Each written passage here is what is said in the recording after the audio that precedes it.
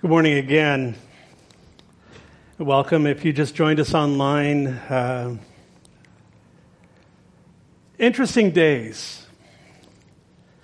The Bible talks about living in perilous times. And one of the things I shared, we had a gathering the other night and just shared that none of us saw this coming. None of us would anticipate this. A letter I wrote to the church that I put out yesterday that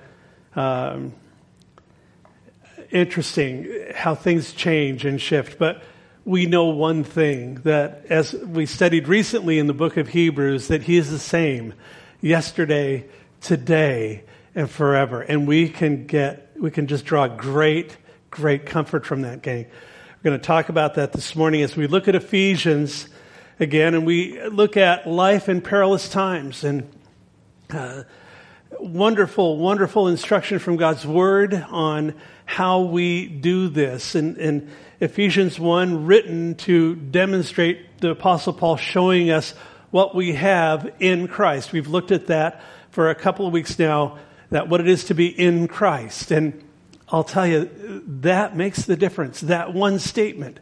If your life is hidden in Christ, if you are in Him and He is in you, then you can actually do well in perilous times. We've looked at so far in the first 14 verses of Ephesians, we looked at the will of the Father, and then the work of the Son, and the witness of the Spirit. Interesting, as we've looked at that, Paul, in the benediction, he opens with the first couple of verses, and then verses 3 through 14, he is essentially, he breathes out one long sentence, and he's essentially illuminating for us the work of the Trinity, the work of the Father, the Son, and the Holy Spirit, and their place in our lives as God's will is revealed, and Jesus is the one who carried out His work, and the Holy Spirit is the one who applies that to our lives. Today we're going to look at four things as we look at the rest of this chapter. We're going to look at verses 15 through 23. We're going to look at priorities, and essentially we're going to see how these build. Having the right priorities leads to having perspective, a healthy perspective. And having the right perspective leads to walking out our purpose. This, of course, if you've been walking with the Lord for any amount of time, you know that the Bible is not a self-help program. It's not, let me give you a formula and then you fix yourself up and you improve yourself and then you're good. No, what He is calling us constantly to is greater reliance upon Him. And it's through the power of His Spirit working in us that as we access that power, that we actually can do well. So we're going to look at priorities, perspective, purpose, and power as we go through this morning. Now, I want to read through the whole passage in Ephesians chapter 1, verses 15 through 23. This is, and essentially, Paul launches into, the Apostle Paul, it's not the only time he does it here in Ephesians. He does it further on. But it's like he's teaching along, and he either begins to worship or he begins to pray. And I love that about him, the spontaneity of it. And so this is Paul's prayer for us, for the church. And so for the church at Ephesus then, for us by application now. And so I'm going to go through the whole passage and then we'll come back and take a look at it. He writes in verse 15, "Therefore I also, after I heard of your faith in the Lord Jesus and your love for all the saints, do not cease to give thanks for you, making mention of you in my prayers." And here's the prayer, "that God, the God of our Lord Jesus Christ, the Father of glory, may give you the spirit of wisdom and revelation in the knowledge of Him, that the eyes of your understanding would be enlightened, that you may know what is the hope of His calling and what are the riches of the glory of His inheritance in the saints. And what is the exceeding greatness of His power toward us who believe, according to the working of His mighty power which He worked in Christ when He raised Him from the dead and seated Him at His right hand in the heavenly places, far above all principality and power and might and dominion and every name that is named, not only in this age, but also in the age which is to come. He put all things under his feet and gave him to be head over all things to the church, which is his body, the fullness of him who fills all in all. What a beautiful passage that is. And I just want to look at this a little bit closer now. First thing, as we're looking at priorities, these are interesting days. It's just all of a sudden things are shifted. All of a sudden things are different. And if we're not careful, I know for me, I can start getting so obsessed with watching the news and taking this stuff in and all of that I find myself starting to get worked up on the inside and starting to fret a bit and to just because there are a lot of questions out there right now. We don't know how far this thing is going to go. We don't know to what extent this contagion is going to go, and there are a lot of question marks out there. We're concerned for our families, concerned for, as I mentioned, the great concern that we've had for the people in this church and why we have shut the doors for a period of time and gone to doing it online because we have a responsibility to those around us.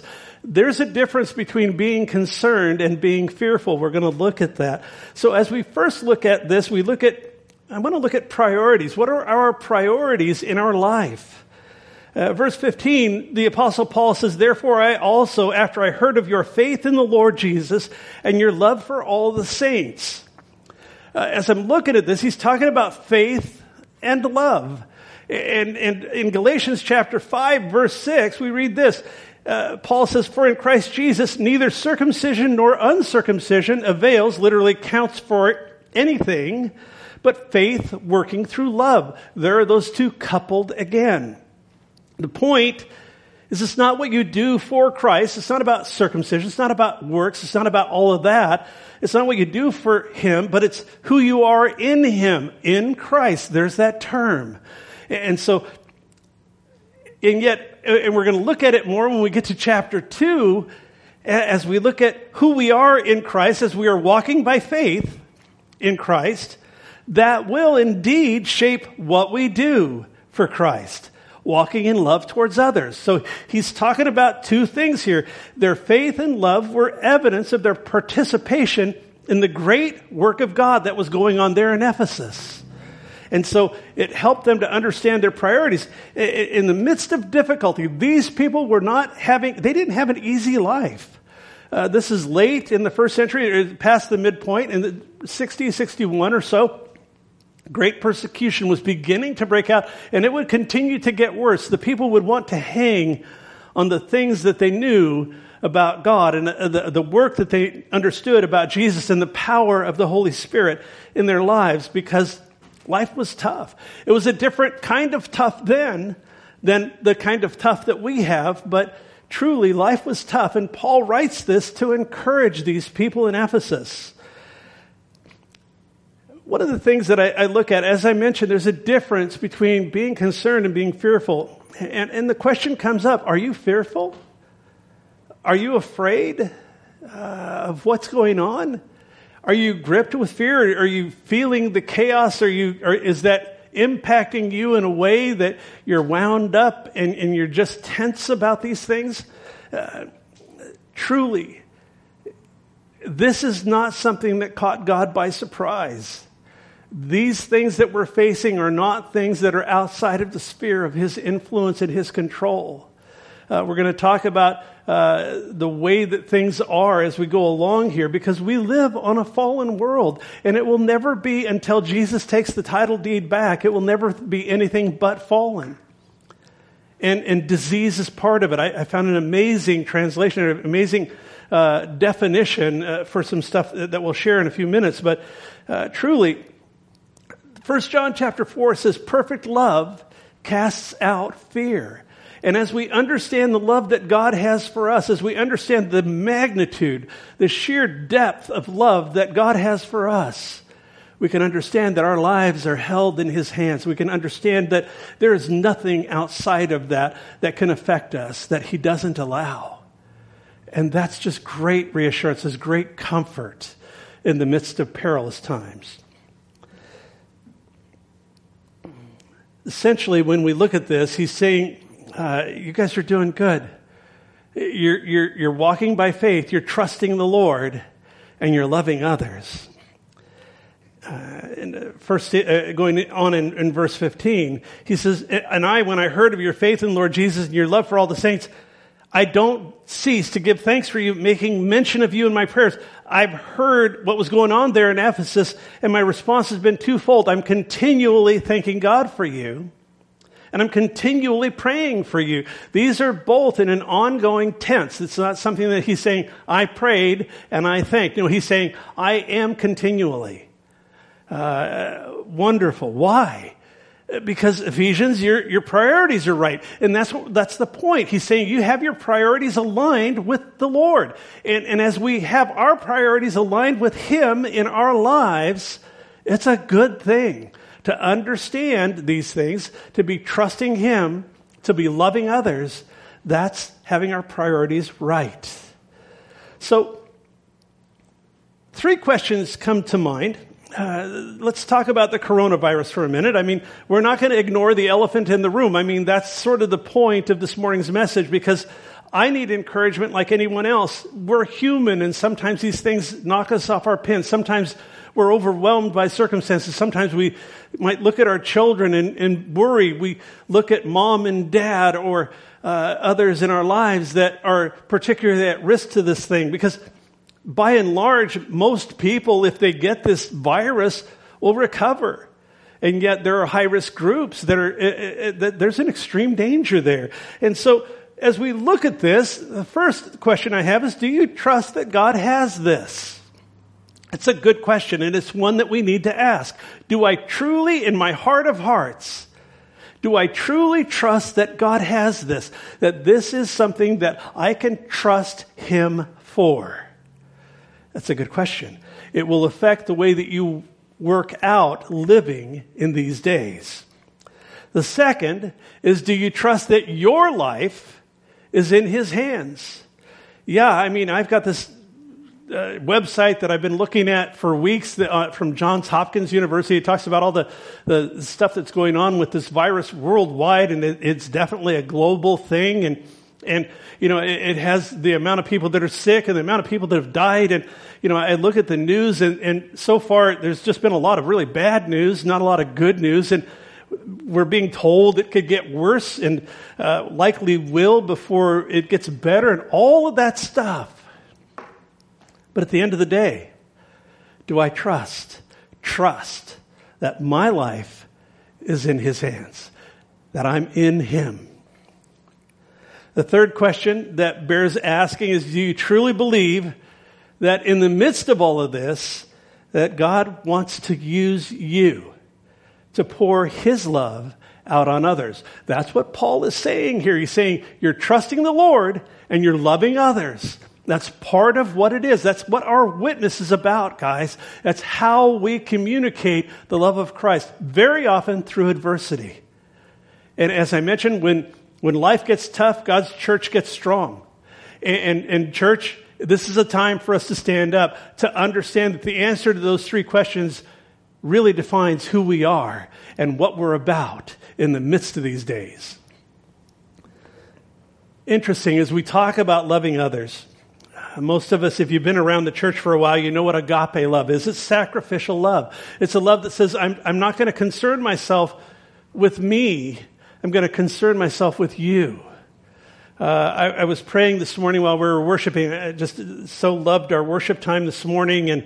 And yeah, one of the only guys that gets to hear it live. But the point is, I was just thinking, Lord, thank you for faithful servants. We have a skeleton crew here today in the church, and people that are setting aside their own lives and setting aside their own interests to come because they love you. Why? Because they know that God loves them and they want to be used in perilous times. That's really part of what happens with us as a church. And I praise God for it. So the first thing we looked at was priorities. The next thing we want to look at is perspective.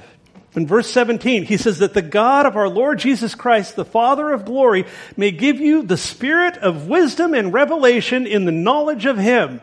I read this week, way early on in the week, as I was beginning to get into my mind the things we're going to look at today. And I just said, Lord, this is just such a perfect passage for the things that we face right now. You want us to have a heavenly perspective. You want us to understand that this stuff, as my priorities are getting aligned with you, as I'm casting off the fear and trusting you more, that you want to affect my perspective. You want to give me the spirit of wisdom and revelation in the knowledge of you.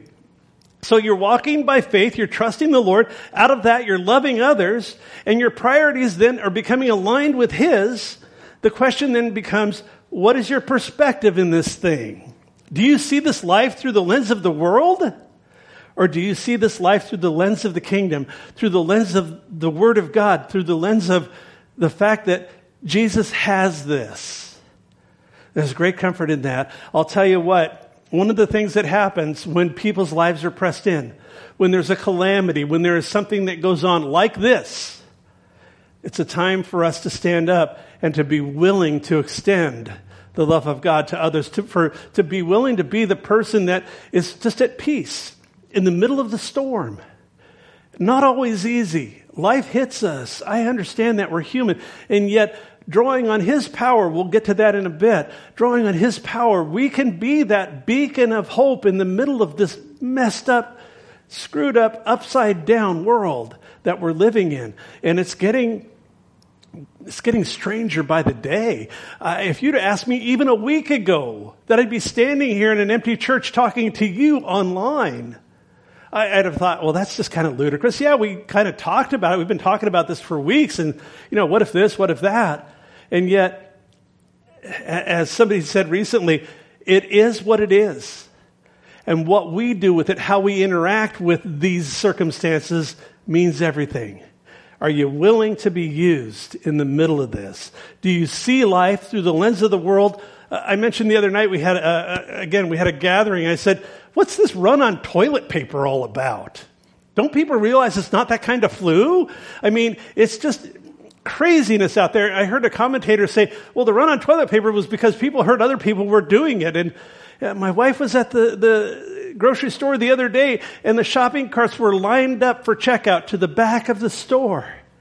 And the shelves were getting empty. She sent me some photos as she went through because it was remarkable. And yet we know that supply chains are down and they're not looking at coming back quickly. We know that things are getting scarce out there because people are fearful. I understand that. But I also understand that we serve a God who is over all. And that we, of all people, can be the people that can say, can I share with you something about the Lord Jesus? Can I share with you about the source of ultimate peace in my life? And you can have this peace. You can have this assurance that absolute worst case scenario, I get this virus and God takes me home. Worst case scenario is I'm going to wake up looking right into the eyes of Jesus, that I'll be spending eternity with him, that this whole life I will have cast off. That's why the Apostle Paul could say, for me to live is Christ and to die is gain. And so as we look at perspective here, we want to have our priorities aligned with his. We want to have the right perspective as we go through these things. And as we look at the perspective that Paul lays out here, that he would give us the spirit of revelation, the spirit of wisdom and revelation in the knowledge of him. That's what it's about. That's where our perspective comes from. As he goes on in verse 18, he says, he prays the eyes of your understanding be enlightened. He gives the perspective. It's his word that enlightens us. I can't tell you how many times I sit down to study his word, to open it up and say, bread of heaven, feed my soul. And that as that takes place, that there's just a calm that comes upon me. It's the Holy Spirit working in me, and he wants to do that work. As we look at these things, as we look at the coronavirus and all that's going on out there, there are answers in his word. I want to take a minute and get a bit of a biblical perspective on this thing because I think it's important. Going to look at Romans chapter 8. We're going to go through a couple of verses there, and then we're going to look at Matthew 24. And we're not going to spend a lot of time here, but I think it's important that we understand a biblical perspective of the things that we're seeing. So in Romans chapter 8, verse 20, the Apostle Paul says, "For the creation was subjected to futility, not willingly, but because of him who subjected it in hope." Now, what he's talking about there is you go all the way back to Genesis. You go all the way back to the fall of man. That when God, after they ate of the tree of the knowledge of good and evil, and God confronted them there, they had covered their nakedness, and he had to go looking for them and all, and God curses man. And he cursed the man, he cursed the woman, and he cursed the ground. That's when the earth was subjected to futility. But he didn't leave it there. He says he subjected it to futility in hope. What does that mean? What it means is it's not going to always be that way. What it means is that at the end of this thing, there is hope. And it doesn't matter how dark it gets. It doesn't matter how bad it gets. It doesn't matter how overwhelming it seems. There is always hope. And as we hang on to that, our perspective improves. So he says he subjected it in hope because the creation itself also will be delivered from the bondage of corruption in the glorious liberty of the children of God. For we know that the whole creation groans and labors with birth pangs together until now. What he's talking about is labor. And the creation itself groans. Why? Because it's subjected to futility. We live on a fallen planet. And if you want to understand this, is like, well, why is God doing this disease? Why is he letting, why are there starving people? And you could answer all or ask all of those questions. And the answer to them is here in God's Word.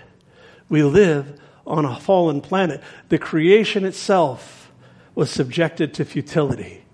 It has been in the hands of the evil one since the garden. It won't always be. That's hope. And yet, where we are living now is on a fallen planet. We're surrounded by fallen people. Very often we're seeing evil that's unfolding in ways that we never thought we'd imagine. We see people doing crazy things. And yet, we know that that's what he said would be the case because of the fall. And so as we look at this, he says, with birth pains together until now. The Greek word there is sunodino. It means labor pains. It means to suffer. And it's in the plural there because he's talking about the entire creation. And so as we look at that, as we look at this labor pains thing, Paul talks about it there in Romans chapter 8. But Jesus talks about labor pains in Matthew 24. Again, living on a fallen planet, subjected to futility. We understand that it's groaning, that there's a longing in the heart of God to set things right. And yet for a while, we live in a world that's not right. We look out, we see this virus, this disease, and the world is set up on edge right now. The whole planet. And I'm not making light of it. People are dying out there. And yet there is a perspective. By having our priorities right, by having the right perspective, we can understand these things. And a biblical perspective is all important to understand why we're seeing what we're seeing. It makes me kind of nuts inside when I see people blame God for things that are going on because we live on a fallen world.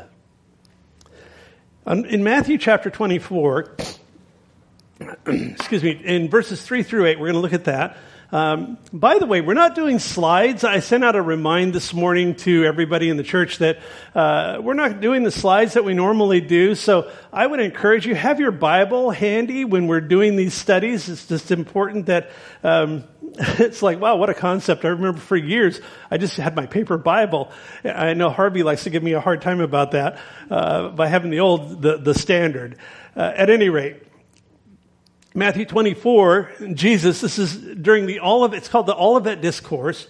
And it says, now as he sat on the Mount of Olives, his disciples came to him privately saying, tell us, when will these things be? And what will be the sign of your coming and of the end of the age? Jesus answered, verse 4 of Matthew 24, Jesus answered and said to them, take heed that no one deceives you. Gang, don't get deceived by these things. Many will come in my name saying, I am the Christ, and will deceive many. And you will hear of wars and rumors of wars. See that you are not troubled. Underscore that, folks. He's saying, when you see the signs of the end of the age, don't be troubled. He's got this. For all these things must come to pass, but the end is not yet. For nation will rise against nation, and kingdom against kingdom. That's ethnos and basileia. We'll talk about that in a moment. And there will be famines, pestilences, and earthquakes in various places.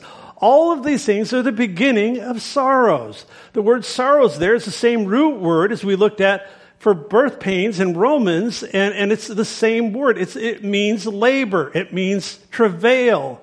When he says that nation will rise against nation and kingdom against kingdom, the word nation there is ethnos, and what it means is a tribe or a people or an ethnic group. It's where we get the word ethnic from. The word kingdom against kingdom, the word kingdom there is basileia. It means a geographical area under political rule. So we see ethnic groups against ethnic groups. You see that a lot. There's a lot going on out there with different groups. You hear about ethnic cleansing and all of that, and then you hear about things like the Islamic Caliphate, which transcends borders. It's a group of people, and so on and so on. Not going to get into all of that, but the point is that we see these things. They're birth pangs, they're signs, and what happens with birth pangs? They get more intense and closer together. We're seeing what's happening. These things are signs of the end of the age. And folks, when we look at pestilence here, I was kind of blown away by this, but not really. I mean, I was just like, wow, that's interesting. I copied and pasted the definition for pestilence. I didn't have to write it out when I was looking at the original language, and it literally means a widespread contagious disease. That's pestilence. It's in the Bible.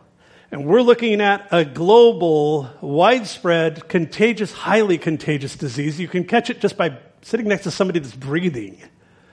And we're looking at that in our day. It's a reality in our time. And it doesn't escape me that Jesus talked about this here. It's important that we understand that we have a biblical perspective. That's the point. When he talks about the beginning of sorrows, it's the same root word, the word Odin, as we looked at in Romans 8:22. When he says that the creation was subjected to futility and hope, we see, and I'm not going to go there, but in Revelation chapter 5, there's a beautiful scene there in the throne room of heaven itself, where John the apostle has been taken there. He's been giving these apocalyptic things. He's seeing things unfold, and John is taken to the throne room of God. And it says that there was a scroll, and he began to weep because no one was found that was worthy to take the scroll and to unloose its seals. It had 7 seals on this scroll. That scroll is a title deed to the earth, because when Jesus died on the cross, he bought the right to the title deed, but he has not yet taken it. So you could look at it sort of as the earth has been in escrow for a while.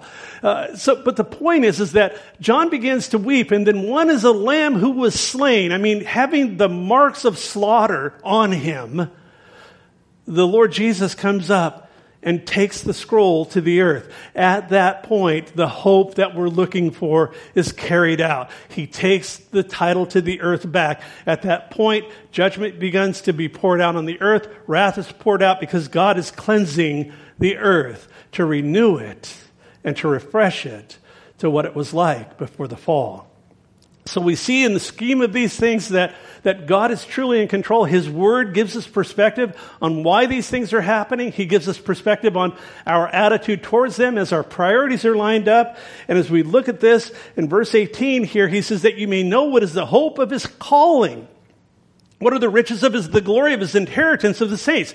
So we have priorities, we have perspective, and now I want to look at purpose. What is our purpose in this? He says that you may know what is the hope of his calling. Paul wanted them to know this. This is our purpose, to know God. Our purpose is not to figure out this disease. Our purpose is not to be hooked on television news and chewing our fingernails down to nothing. Our purpose is that we could know him and thereby know the hope of his calling, which is rooted in the present, yet has its perspective on the future. That's what hope, when you see hope, it looks to the future. It's the hope that we have. But what it does is it affects us in the present. It gives us an understanding and a sense of purpose for the now as we fix our hope on then. So the believer has a glorious future of resurrection, eternal life, freedom from the power, the penalty, and the presence of sin. Yes, we can be in this life.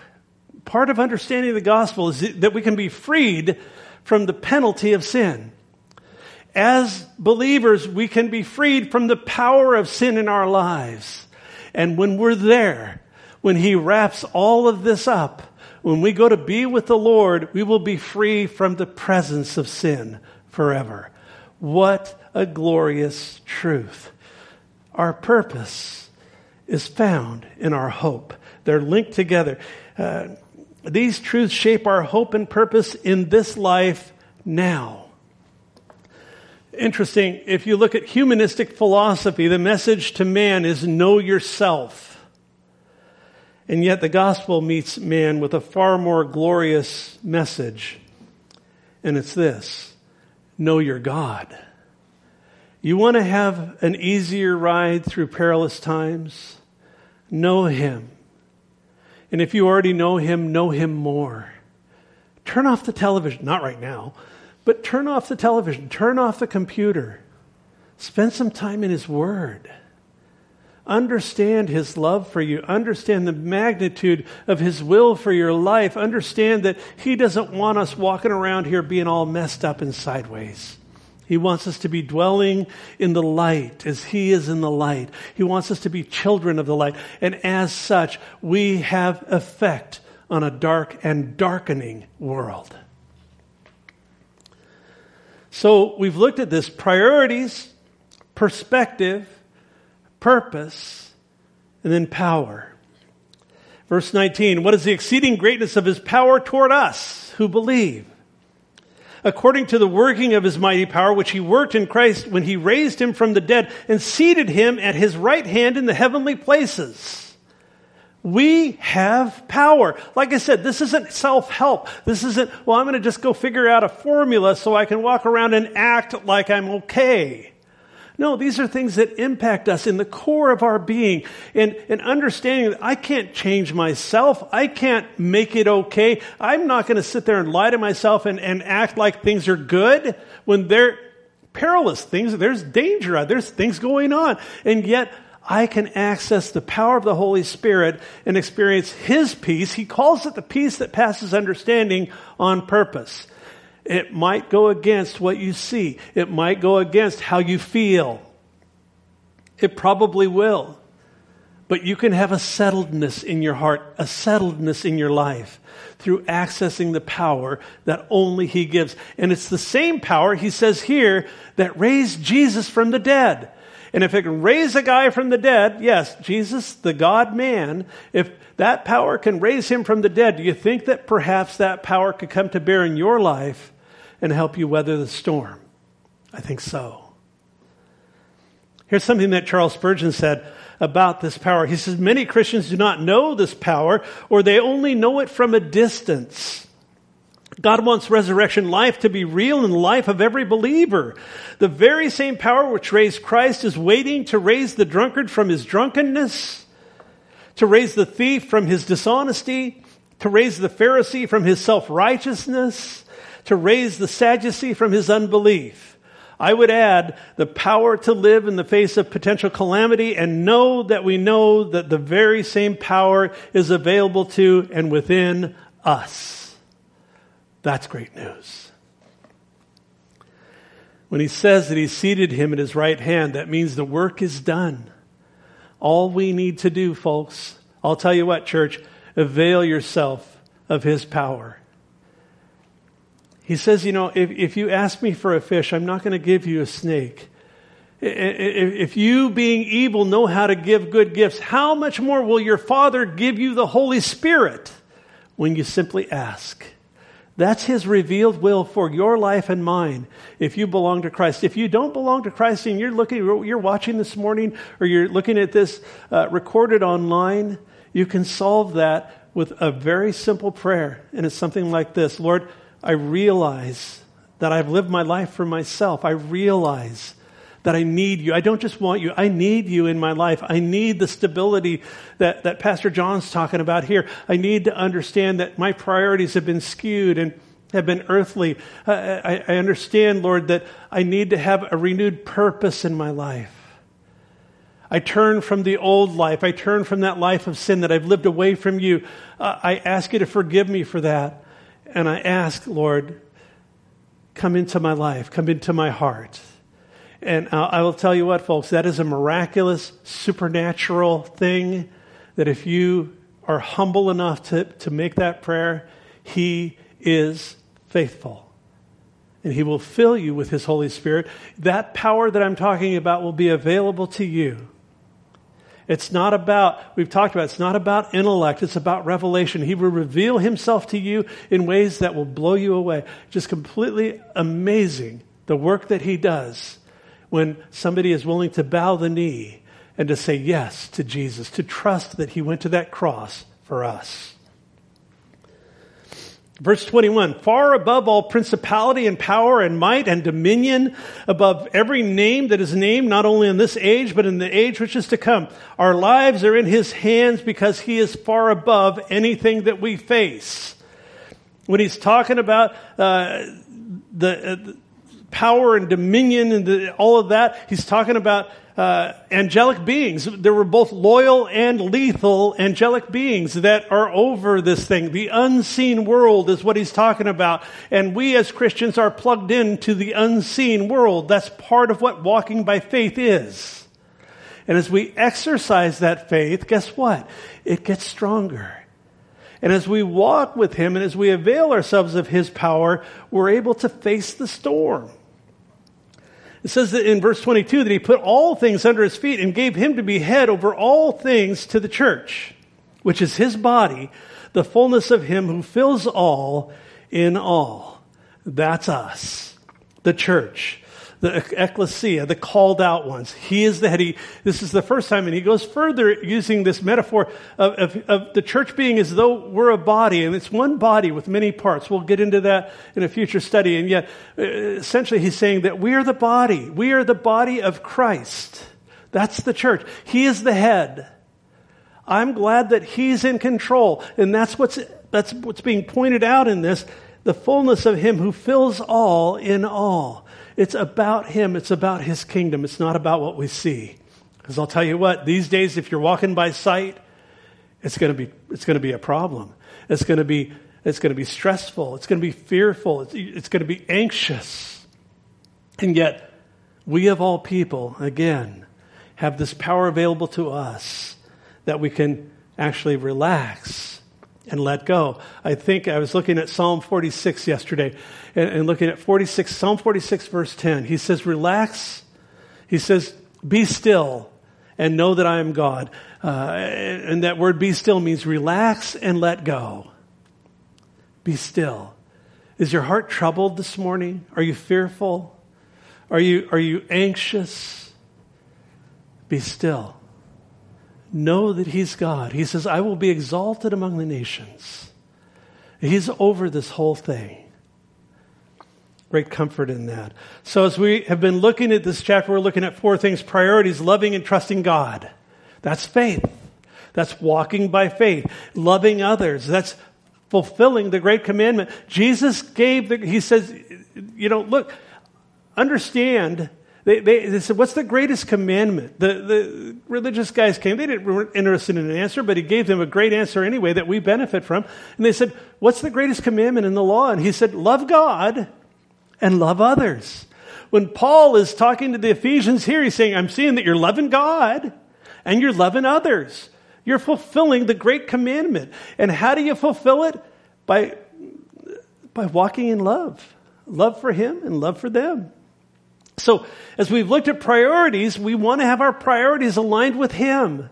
It's so important, gang, that we understand that there is a heavenly priority in the midst of all of this. And that there's rest on the other side of that. The other thing is that we have perspective. It comes from knowing Him more, from knowing His love for me. Have you thought about how much He loves you lately? Have you just sat and dwelt on the fact that He loves you with a love that you will never quite figure out in this life? And yet I've mentioned before that I will take every bit of that I can get. I know that I am loved by Him. I know that I am in the beloved. I love Him because He loved me first. That's what the Bible says. So as we gain perspective in these things, we understand that it's about seeking His mind. It's about understanding that He wants to transform our minds. He wants to give us the spirit of revelation and wisdom in these things. That's what He is about. So as I seek His mind and I understand His ways, it produces courage in the face of adversity. You can actually walk away from this study in a more courageous place than when you got here, because you're accessing the things that God's revealed will are for you. The third thing we looked at is purpose, and that purpose is shaped by my priorities and my perspective. To live as Christ, to die as gain. He will use me in the midst of the storm. I understand that. I want to be used. I want for my light to so shine that people see Him in my life. To direct people to Him, to comfort, to understand the comfort that He brings me that I can offer to others. And to be involved and to be the person that's extending the hope that He brings to them. As I mentioned, this is not self-help. The last thing we looked at here is power. It's the only way to live this life. It's by accessing His resurrection power. Yeah, He died for my sins. That's absolutely essential to understand that He took the wrath of God for every thought, word, and deed that I ever will commit. And yet there's more. He rose from the dead to give us power, to give us resurrection power. Because when He rose from the dead, I now, by simple faith in Him, am a cleansed vessel. And as such, the Spirit of God can come in and take up residence in my life. And I can access that power freely. You don't have to, it's not about, I did enough Hail Mary, I did whatever. It's not about that. It's not about circumcision or uncircumcision. No, it's about simply having a new life and walking in newness of life and understanding that His will for me is that I have the power to live now. That this life is more than this earth. Great comforts. Great assurances. As we looked at this, we've priorities, perspective, purpose, and power. Finally, something that's not on the slide that I made for this morning. The result of all of that, peace. You can have peace. In the middle of the storm, in the middle of this tribulation, in the middle of this global pandemic, you can have a genuine peace. And I'll tell you what, folks, I worked in the advertising business for about 45 years. And if there's anything that will advertise, and I don't do bumper stickers on my car because it's just a personal thing. If you do, that's fine. I don't care. But I just don't want to feel like I'm marketing Jesus. And yet if there's anything that will advertise Christ in my life, it's the fact that I have peace in the middle of the storm. It's the fact that I've trusted Him for the outcome. Regardless of the outcome, I'm trusting Him. And you can have the same thing this morning. You can have the same thing facing an uncertain tomorrow. Whether there's a pandemic or not, all of our tomorrows are uncertain. The only thing we're assured of is right now. I remember one time I was teaching in the book of Romans at a church in California, and I had just finished saying, we don't know what our life's going to look like by the time we hit that door when we leave here tonight. And the phone rang in the middle of the study, the Bible study there. And someone said, John, you need to take this. And I said, I'm kind of teaching right now. I'll get to it. And they said, no, you need to take it. And there had been a horrible accident. And our kids were severely injured and 4 life flights and all kinds of things going on. We had no idea. But folks, we can have a settled peace in the middle of life's storms by simply understanding that He's got it and that He wants to use me in the midst of it. That's what God's will is for us in this thing. That's how we can face an uncertain tomorrow. That's how we can live in perilous times. Repeat the advice that I gave a little earlier. Turn off the news for a while, just for a while. I'm not saying be uninformed. That's not it at all. But turn it off. Open your Bible. Understand that God has things for us to teach us through these circumstances. He has ways to grow us in the midst of them. He has assurances He wants to bring as we're concerned about parents or children or job or school. I mean, there's a lot of sideways weird stuff going on out there. And as we spend time with Him, there's a clarity that comes that we can face it knowing that we don't face it alone. Let's pray.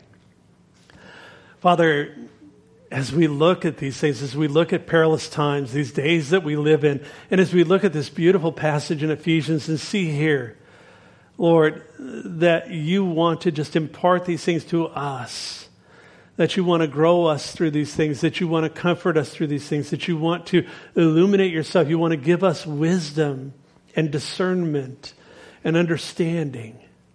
So I pray, Father, for each person within the sound of my voice, that You would do that work in us, that You would find people whose hearts are open and yielded, willing to be exposed to the transforming power of the gospel. And Father, I just, again, we come before You, we pray for safety. We pray that as we're cautious, as we're diligent in the days ahead, that You would just watch over Your people, Lord, that You would pour out Your Spirit, that You would just work in ways in us that we never would have thought of even a month ago. We commit ourselves afresh to You, Lord, and to Your purposes. We don't fully understand what those are yet in this, but we know that they're good. You're always good, that You're always loving, that You're always there to extend a hand. We thank You for who You are and for the stability that we find in You. We love You in Jesus' name. Amen. The Lord bless you guys. Let's worship the Lord.